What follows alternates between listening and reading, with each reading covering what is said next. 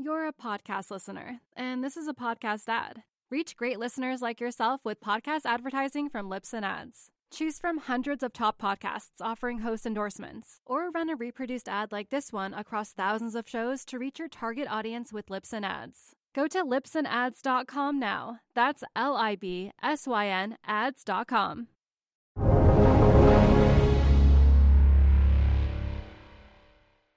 Hello and welcome to the Real Vision Daily Briefing. It's Friday, January 28th, 2022. I'm Maggie Lake and I'm here with Jim Bianco, president of Bianco Research.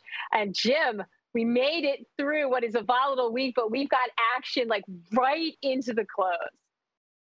Yeah, the S&P turned positive on the week. It is up 2.4%, about 105 points or so. But it's just marginally positive on the week. So I guess the history books will show that this week, not a whole lot happened because we didn't change much from Friday to Friday. Which is funny because for everybody sitting in it, they're saying, thank God it's Friday, like, rushing for some sort of relief. We have been all over the place. And this is rising really rapidly into the close. But as everyone knows, we've been up, we've been down, we've been seeing assets across different classes moving.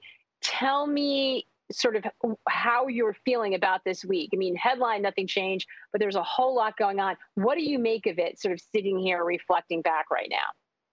Yeah, so it was an extraordinarily volatile week. And what's most interesting about this week is that a lot of the volatility came during the NYSE, the New York Stock Exchange session. Not a lot of it came overnight. And it suggests that we've actually got human beings maybe back making some decisions in the market. I know it's just not all a bunch of algos just banging things around all the time. And really, I think the decision all revolved around the Fed meeting on Wednesday. And coming out of the Fed meeting, there is a difficult question that we need to ask. What is the priority of the Fed? Is the priority of the Fed to rein in inflation, or is the priority of the Fed to make sure that growth is maintained by not upsetting the financial markets? Now, I happen to think that their priority is now reining in inflation. The president has told them that that's their priority. He went on TV, the president did last week, and said, we have inflation, and this is what President Biden, are going to do about it. Jay Powell's going to fix it. And that's basically what he said last week. So I think that their priority is inflation. If they have to raise rates a lot, if they have to do a lot of QE, if the stock market winds up having another week like last week when it was down 5%, so be it. So be it. The Fed put, the strike price in the Fed put, I think, is way lower than people think. Now, that opinion is not held by a lot of people. There are a number of people that say, no, the Fed would never do that. No, they won't risk it. There's too much debt. It would be too destabilizing for the economy. They will rush to the rescue, buy stocks. And what we've seen all week is not a lot of inflows. And in the case of like the S&P ETF, huge inflow, not a lot of outflows, huge inflows in the last day or two. So people are not thinking that the Fed's ready to go 5 times, do QE, going to really slam hard on the economy to try and rein in inflation. And if stocks fall a lot, they're not buying it. So this is the debate that we're going to have for the next several weeks. How much pain will the stock market have to endure before we find the strike price on the Fed put? And how much, what does that look like? Because it feels like everyone's pricing in everything right now. And this relates to a question. Let's get right to the questions because they're great. They're coming in. Put them in if you'd like. And we'll try to get as many to Jim as possible. But Sasha from the RV site asking, is it possible the Fed tightening and rate hikes are already priced in and we could see some upside in legacy and digital assets in February and March? If the Fed is on a tightening cycle, I want to put the reducing the balance sheet to the side for just a second. It's important. But if they are in a tightening cycle and they do it methodically and orderly and are reacting to the economic data, can the economy and the stock market not withstand that? And what's priced in already, Jim? Well, let's break this down into who's priced in what. There are short-term debt traders, people that trade Fed fund futures, Eurodollars, repo, treasury bills. That segment of the market has priced in 5 rate hikes for this year, 2 more for the first half of next year, for a total of 7. Now, those players, and that's what you see in the Fed Fund futures. There's long-term debt traders, people that trade the 10-year and the 30-year bond. There's equity traders. Equity traders, if you ask them, 5 rate hikes this year? No way, absolutely not. The big surprise is going to be that the Fed's going to move less than what the market's priced in. They've been saying that since there was no rate hikes priced in 4 months ago or so. So when you ask, this is an unusual situation. And the unusual situation is what is priced in is not the consensus. That's almost never the case. I'll give you a great example. B of A's chief economist, Ethan Harris, came out today and said the Fed's going to raise rates 7 times, once for every meeting this year. He was roundly ridiculed and mocked. There is no way the Fed is going to do 7 rate hikes this year. That's 7 rate hikes in 12 months. The market's priced in 7 rate hikes in 17 months. He's actually not that far away from the market, but for most people, that sounds like such a gigantic amount of moves, but that's actually what's been priced in. So we've got this conflict. Here's what's priced in, and then everybody says that's not what's going to be, and then we've got other people saying, oh, it's all priced in. So we really are in a total state of confusion. Just to clarify, is it priced into the short-term bond market and not the equity market? Is it priced into both? What are you saying is priced in? It's priced into the short-term bond market. It's somewhat priced into long-term bonds, and I don't think it's priced in at all to equities. Let me give you one other statistic. Bank of America, again, does a fund manager survey. It came out 10 days ago. 397 fund managers were asked, how many rate hikes will we see in 2022? There was an option of 4 or more. Of the 397, 0 said that we would see 4 or more. That's what short-term debt traders have priced in, 5 rate hikes. 0 of the 397 fund managers, very few of them, if any of them, were short-term debt traders. They're all equity traders, mainly in long-term fixed income traders. So there is this disconnect. That's normally, in normal times, whatever's priced in, that's kind of the consensus. But right now, what the short-term debt traders are pricing in is not what everybody else thinks. And that's very difficult to get your head around, that the market pricing is not consensus. And it's tough because it doesn't happen that often. And it's such an important point. So I want to stay on this for a moment. And I see your questions coming in. I'm going to get to as many as I can. You retweeted something today on Twitter from Jerry and Timmer that sort of drives home, I think, what you're talking about. At some point, the Fed may have to choose between recession and structural inflation. I agree. What happens?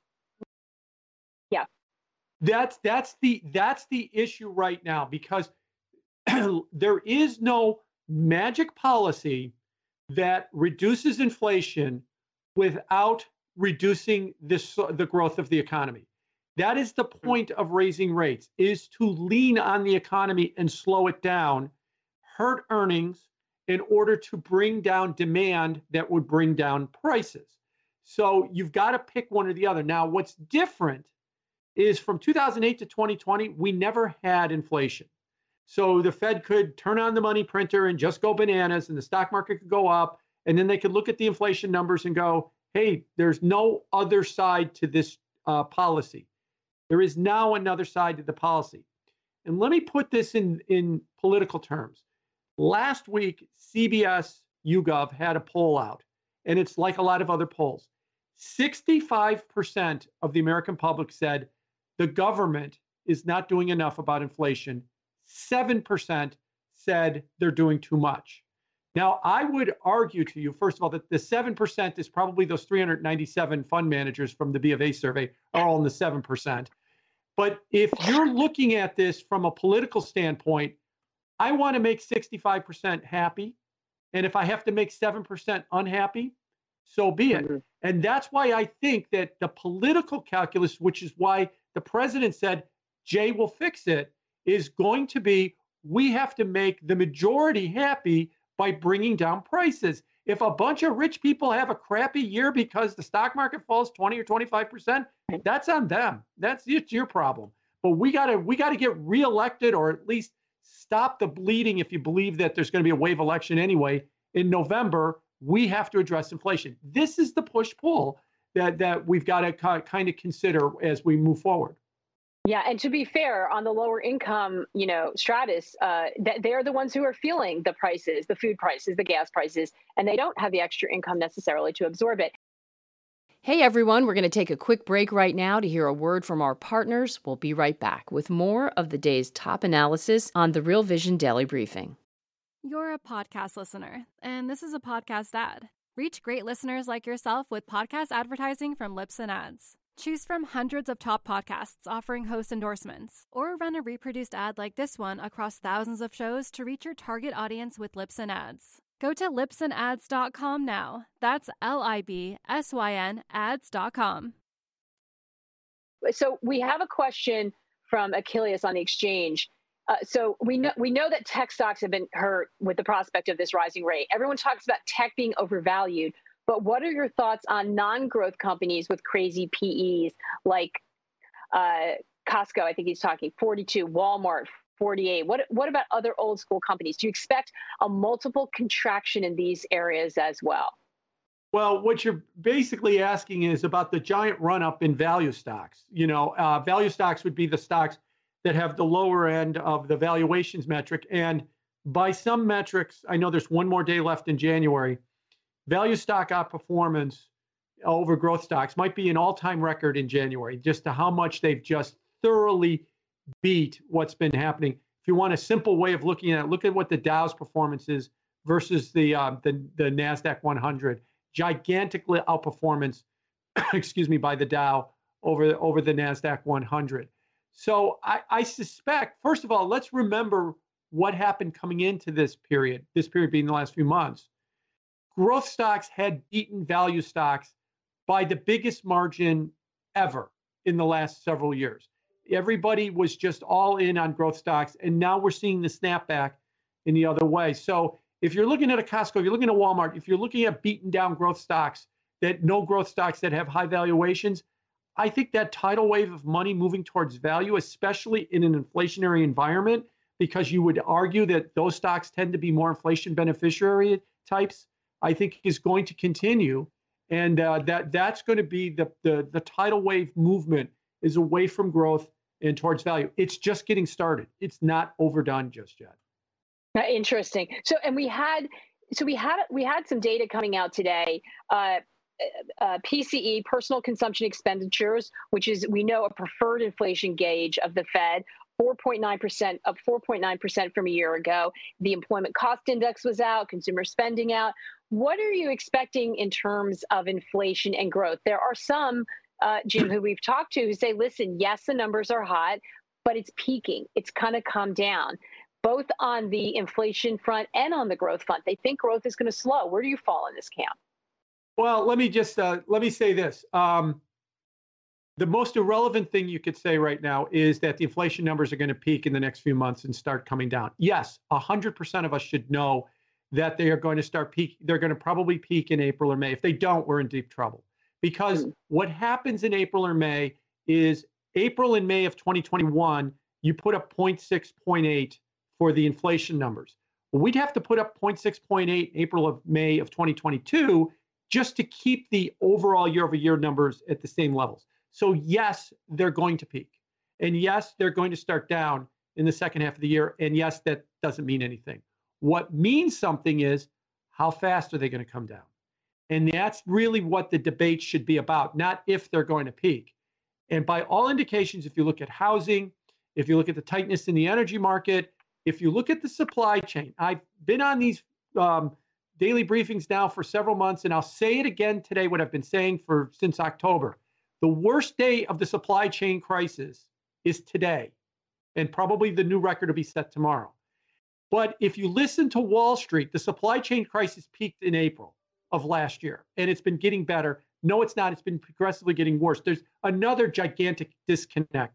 If you read the trade publications like FreightWaves and American Shipper that have been dead ass right about the supply chain, they are telling you there is no improvement whatsoever in it. Wall Street keeps telling you, here's the 5 stocks to buy now that the supply chain's getting better. It isn't getting better.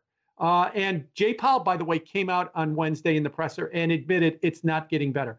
That's going to lead to higher prices too. So yes, we're going to get a peak in April or May.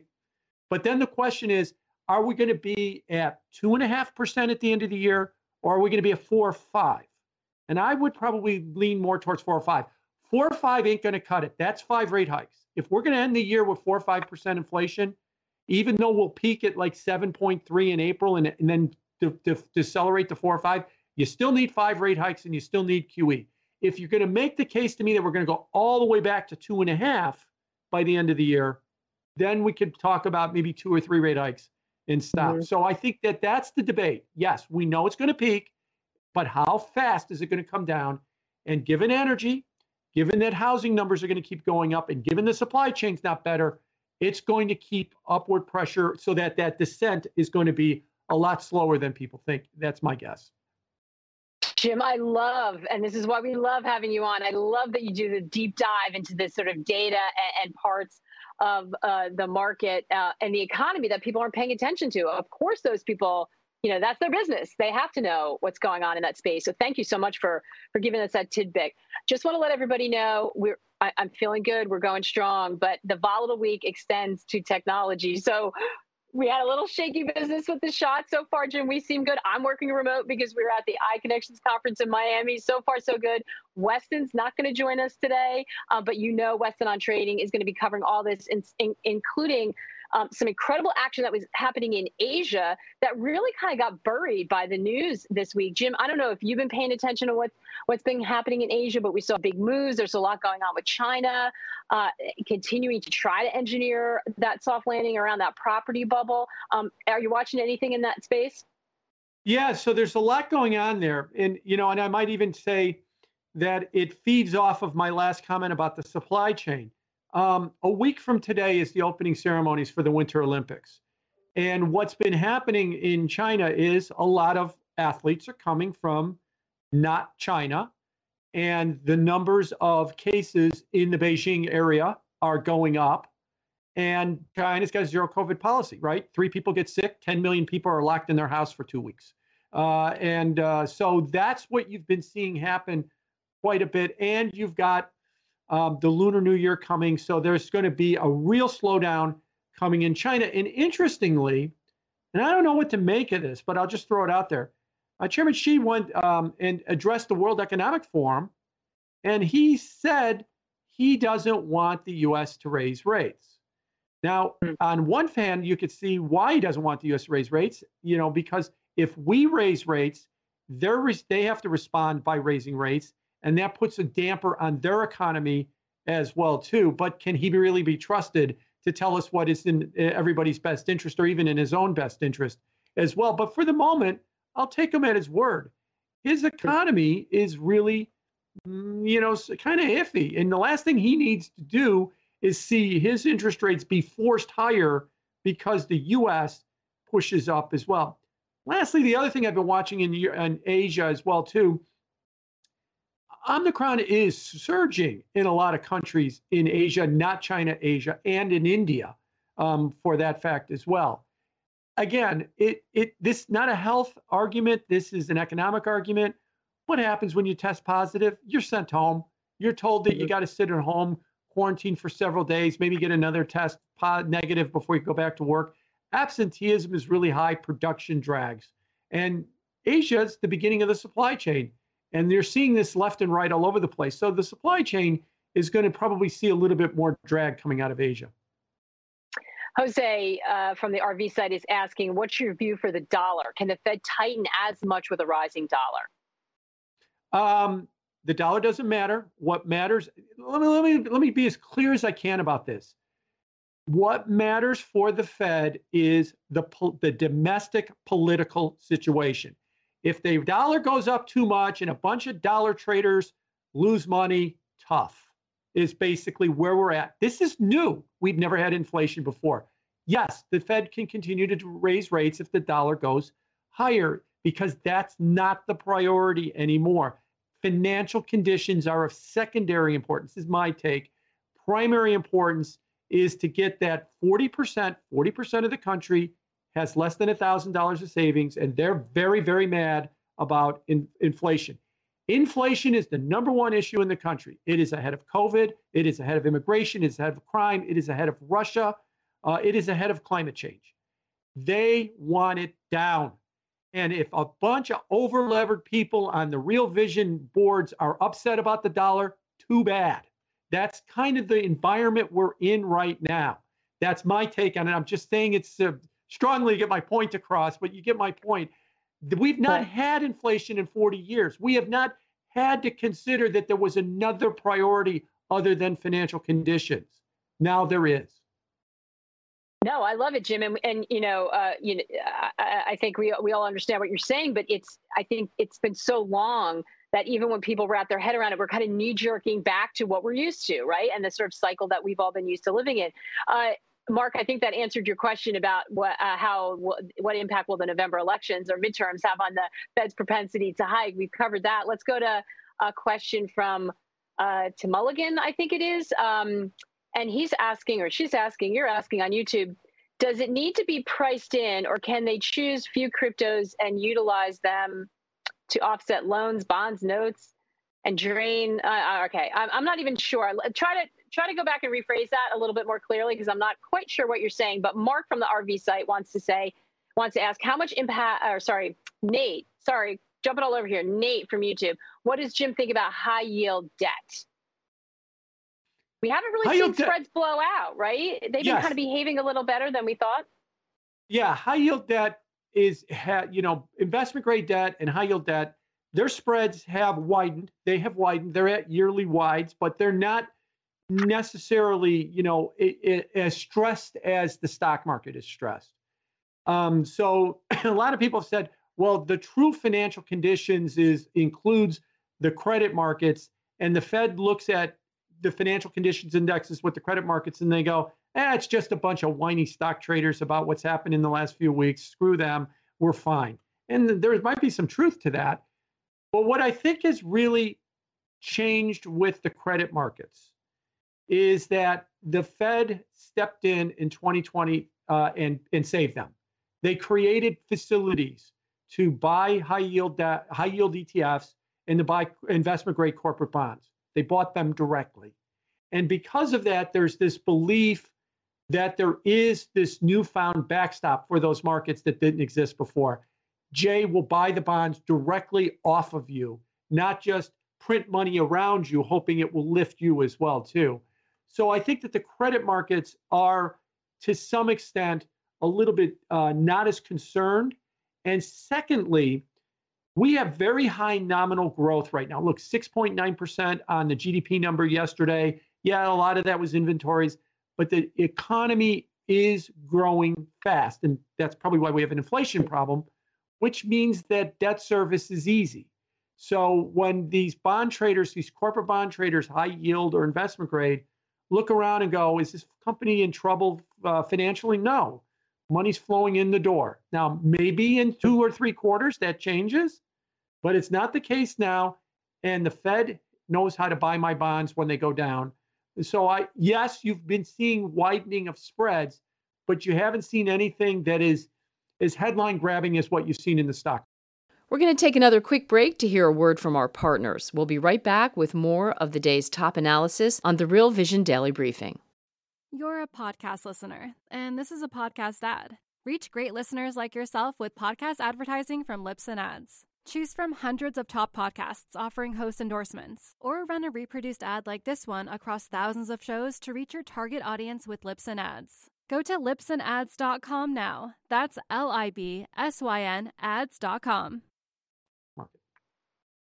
We have a question from Bonnie on the RV site, and I love this question. Which will have a greater effect on moving inflation down, supply side or demand side? That is a good question, because most economists, when you ask them, why is inflation going up? It's one or the other. It's supply or demand. And you see a lot of this say on financial Twitter. It's all supply. No, it's actually what's different now about this cycle is it's both supply and demand. Yes, we have a supply problem, that the ports aren't moving, the supply chain isn't moving. I've seen, spots in the shelves that are empty when you go shopping as well, too. But we've also got a demand issue as well. We printed a lot of money and we shoved a lot of money into the system and stuffed people full of money, and they're spending it, and they're spending it right now. And so I think it's a little bit of both. What raising rates could do is soften demand, and softening demand can definitely help on the inflation side. And to that end, let me go back to another thing that Jay said on Wednesday.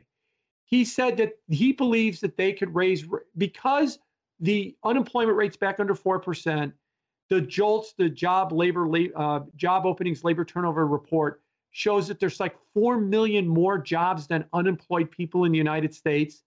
He said we could probably raise rates a lot before we hurt the labor market. And that's when the bottom fell out of the market during his press conference, because that was a signal of, yeah, we could go 5 or 6 times and we're not going to hurt the labor market because it's so strong right now. And because it's so strong, that's why I think that raising rates to cool demand is not being viewed from an economic standpoint as being so catastrophic, hopefully get inflation down. But from a financial market standpoint, it is a worry that the money printer and all of the cheap money is being taken away and markets have to adjust to it. Yeah, what happens? I mean, this is really what's going on, and let's bring in reducing the balance sheet too. We haven't talked about that, but we have a potential situation where the Fed's not just in a tightening mode, but they're going to be taking away some of those extraordinary measures that they put in place to support the economy during the pandemic. What happens when the Fed takes the punch bowl away? So what happens is we use the phrase capital stack, and at the top of the capital stack is sovereign bonds, the bonds that are issued by the Treasury. Then investment grade, high yield equities, lower rated equities, maybe cryptos are on the bottom of it. The top of the capital stack gets what it wants. It needs $200 billion of buyers a month. And the $200 billion of buyers a month has been coming until very recently from the Federal Reserve. They've been buying $120 billion a month to expand their balance sheet. They own $8.7 trillion worth of securities. About $100 billion a month matures, and they buy another $100 billion just to keep everything stable, and then been adding. You go to so we're tapering that $120 billion, and next month, or actually in March, it goes to zero. So you've lost $120 billion of buyers, but you still have another $100 billion that they buy because of matured bonds. The belief is that will go to zero too. And so that the balance sheet will now decrease by $100 billion. The market wants $220 billion of its bonds bought every month. And it's going to find those flows. It'll lower its price, raise its interest rate until it attracts enough people to give it a $200 billion buyer a month. And that is going to be a problem for markets that are now currently flow dependent. The stock market is flow dependent. Tina, there is no alternative. Why would you buy bonds with no yields? And the bond market will turn there and say to you, okay, watch me put a yield on this thing by changing bond prices and putting up rates so that I suck money out of you because I need to be funded.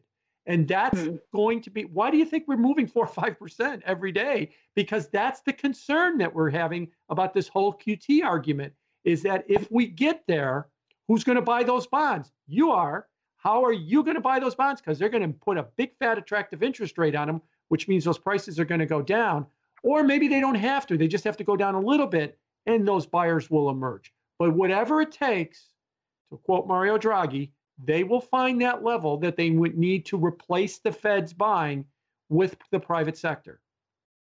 Jim, so where can people look for protection, or how should they be thinking about their portfolio? And we have a question from Doug on the RV site. Jim, are there any commodities that have your attention? That seems to be what people have been thinking about in an inflationary environment. Does that still hold? What are your thoughts?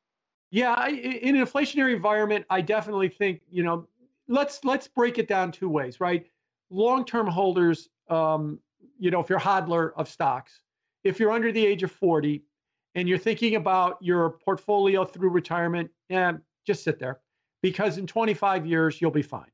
If you're 70 and you're wondering what's going on, I've always liked to say that a bear market is time, it's not price. Yes, because everybody says, well, the market's going down. It's going to have a 15%, 20% correction. It might be called a bear market, but they always come back.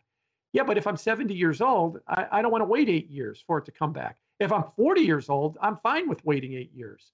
That's, have to left the rest of my life expectancy just to get my net worth back to where it was last month. So if you're longer term, I wouldn't worry about this. This is one of the cycles that we definitely go through. If you're more of a shorter term trader, yes, I think commodities and anything cyclical or anything like an industrial basic material type of stock that would probably do better in an inflationary environment will perform better. Now, all of those stocks tend to be value stocks. And we've seen, like I said, value is greatly outperformed growth.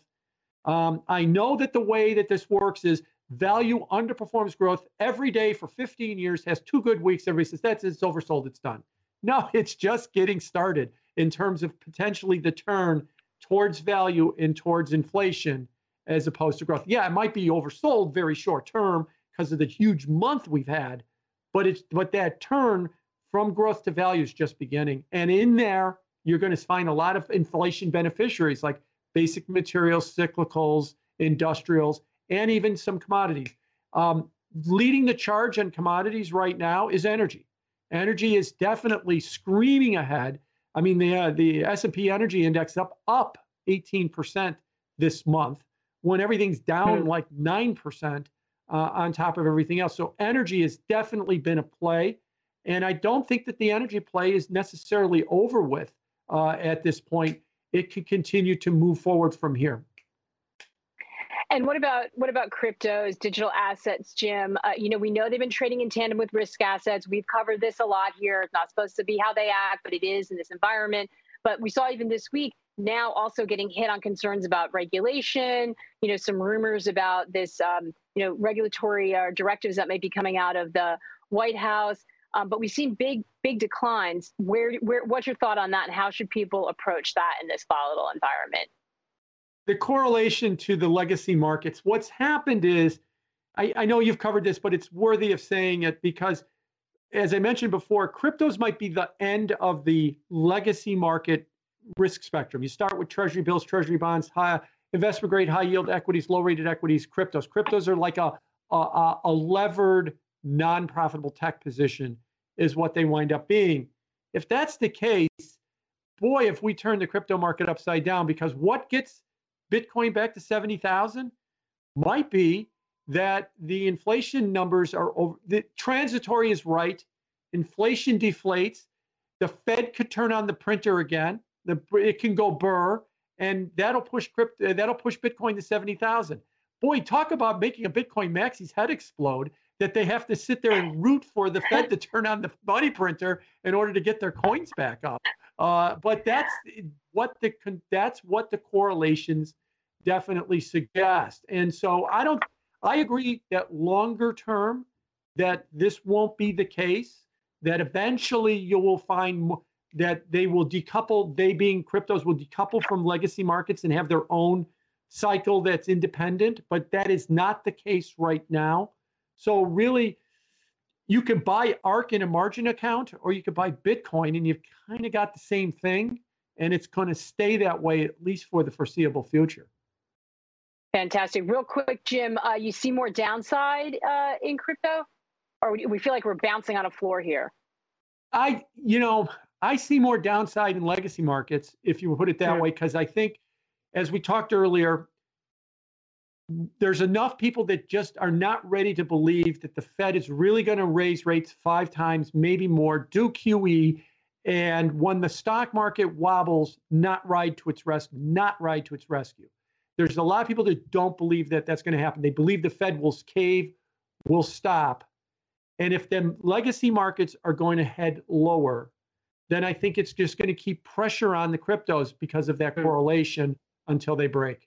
So I'm a long-term hodler. I'm a long-term believer in the crypto story. I love it. I think it is transformational, but we're not in an immediate period right now where I think that they're imminently going to go if this correlation stays and if these markets wind up staying correlated to each other. Oh, sure, there might be a reflex rebound next week or for the next week or two. But beyond that, I do think that we're going to have to come to grips with this idea that we have a serious inflation problem. The Fed is going to be committed to that. And if that means that they have to put the stock market under stress, they have to put the stock market under stress. Yeah, it's worth going a few extra minutes today because this has been so great, Jim. It's so great to get your view across all these assets because it has been so volatile and people really trying to figure out what to do. So Tommy Thornton said it yesterday. These are really difficult markets, even for professionals like you guys. And so we appreciate you coming on and getting your expertise. And the thing I like is, not only are we getting everyone's trading strategies and advice, but the years of your experience and knowledge and the psychology around that and how you can try to think about this volatility. And in some cases, we're even getting, the sort of story of how everyone started out and what this about and what got them into this and the psychology around their trading.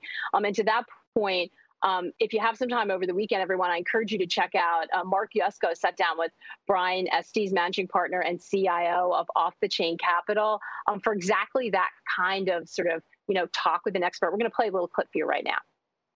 Our head law enforcement officer at that company, he was telling me that his best friend's daughter just got a job at Coinbase. And I was like, oh, can you make an introduction? And so he introduced me to her dad. I was like, I'd like to talk to your daughter. Coinbase is a great company. Can you introduce me? And so she calls me and she goes, how can I help? I'm like, I know you don't have stock because you just got hired, but if you come across any of your new friends at Coinbase, if they're interested in selling some of their stock, let me know. Like, I want to buy Coinbase stock. Yeah. The very next day, I get an email from Olaf, the first employee at Coinbase. And he's like, I hear you're looking for some equity. I think I might be able to help you. And so he helped organize some of the employees who needed liquidity. Great stuff. And for those of you who aren't familiar, Brian is a real thought leader in the crypto space, years of experience, funding a lot of companies in the billions. So really interesting to hear that story. And, as we end on that crypto note, just a reminder, there's a big deadline tonight for Real Vision's Pro Crypto tier. You're going to want to check it out. That's bringing that kind of high level institutional type research that I think we really need in these volatile times. And I know a lot have been asking for. So you don't want to miss the deadline. You get all the details on the Pro Crypto membership, including exactly what you get, where to get it. There's the place to go on the website, www.realvision.com/memberships/Pro Crypto. And Jim, we all need advice on how to navigate these markets. Appreciate you going a little longer with us today as we close out and head into the weekend where everyone's going to kind of take a breath and kind of recalibrate and brace ourselves for next week. What should we be thinking of? What's your advice? What needs to be top of mind for us? We have a 40-year high in inflation, and we haven't seen that unless you've, in your 60s professionally for a long time. And that has changed a lot of how relationships have behaved in markets. Jay Powell himself said this is going to be a tightening cycle, not like others that we've seen. I think you've got to go back and look at the 70s or maybe the 60s in order to see where we're going. So keep in mind, this is a different cycle. So when you hear these stories about, well, every time the Fed raises rates, market does well. Yeah, for the last 40 years, because they kept raising rates and inflation never materialized. So as I go through the weekend, just keep reminding yourself, something's different now. It is inflation. This time is different is actually the case because we have a 40-year high and a number we haven't seen before that matters. Jim, we appreciate you so much. Thanks for that. Hope everyone enjoyed the conversation. I know I'm going to go away, take a breath, and think about that over the weekend. But as always, the conversation continues on the exchange. Keep dropping your questions and share information with each other there. Have a terrific weekend. We all earned it, right? Thanks, Jim. Thank you.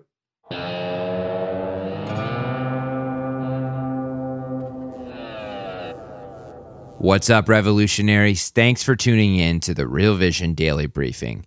For more content like this, head over to realvision.com and get unfiltered access to the very best, brightest, and biggest names in finance.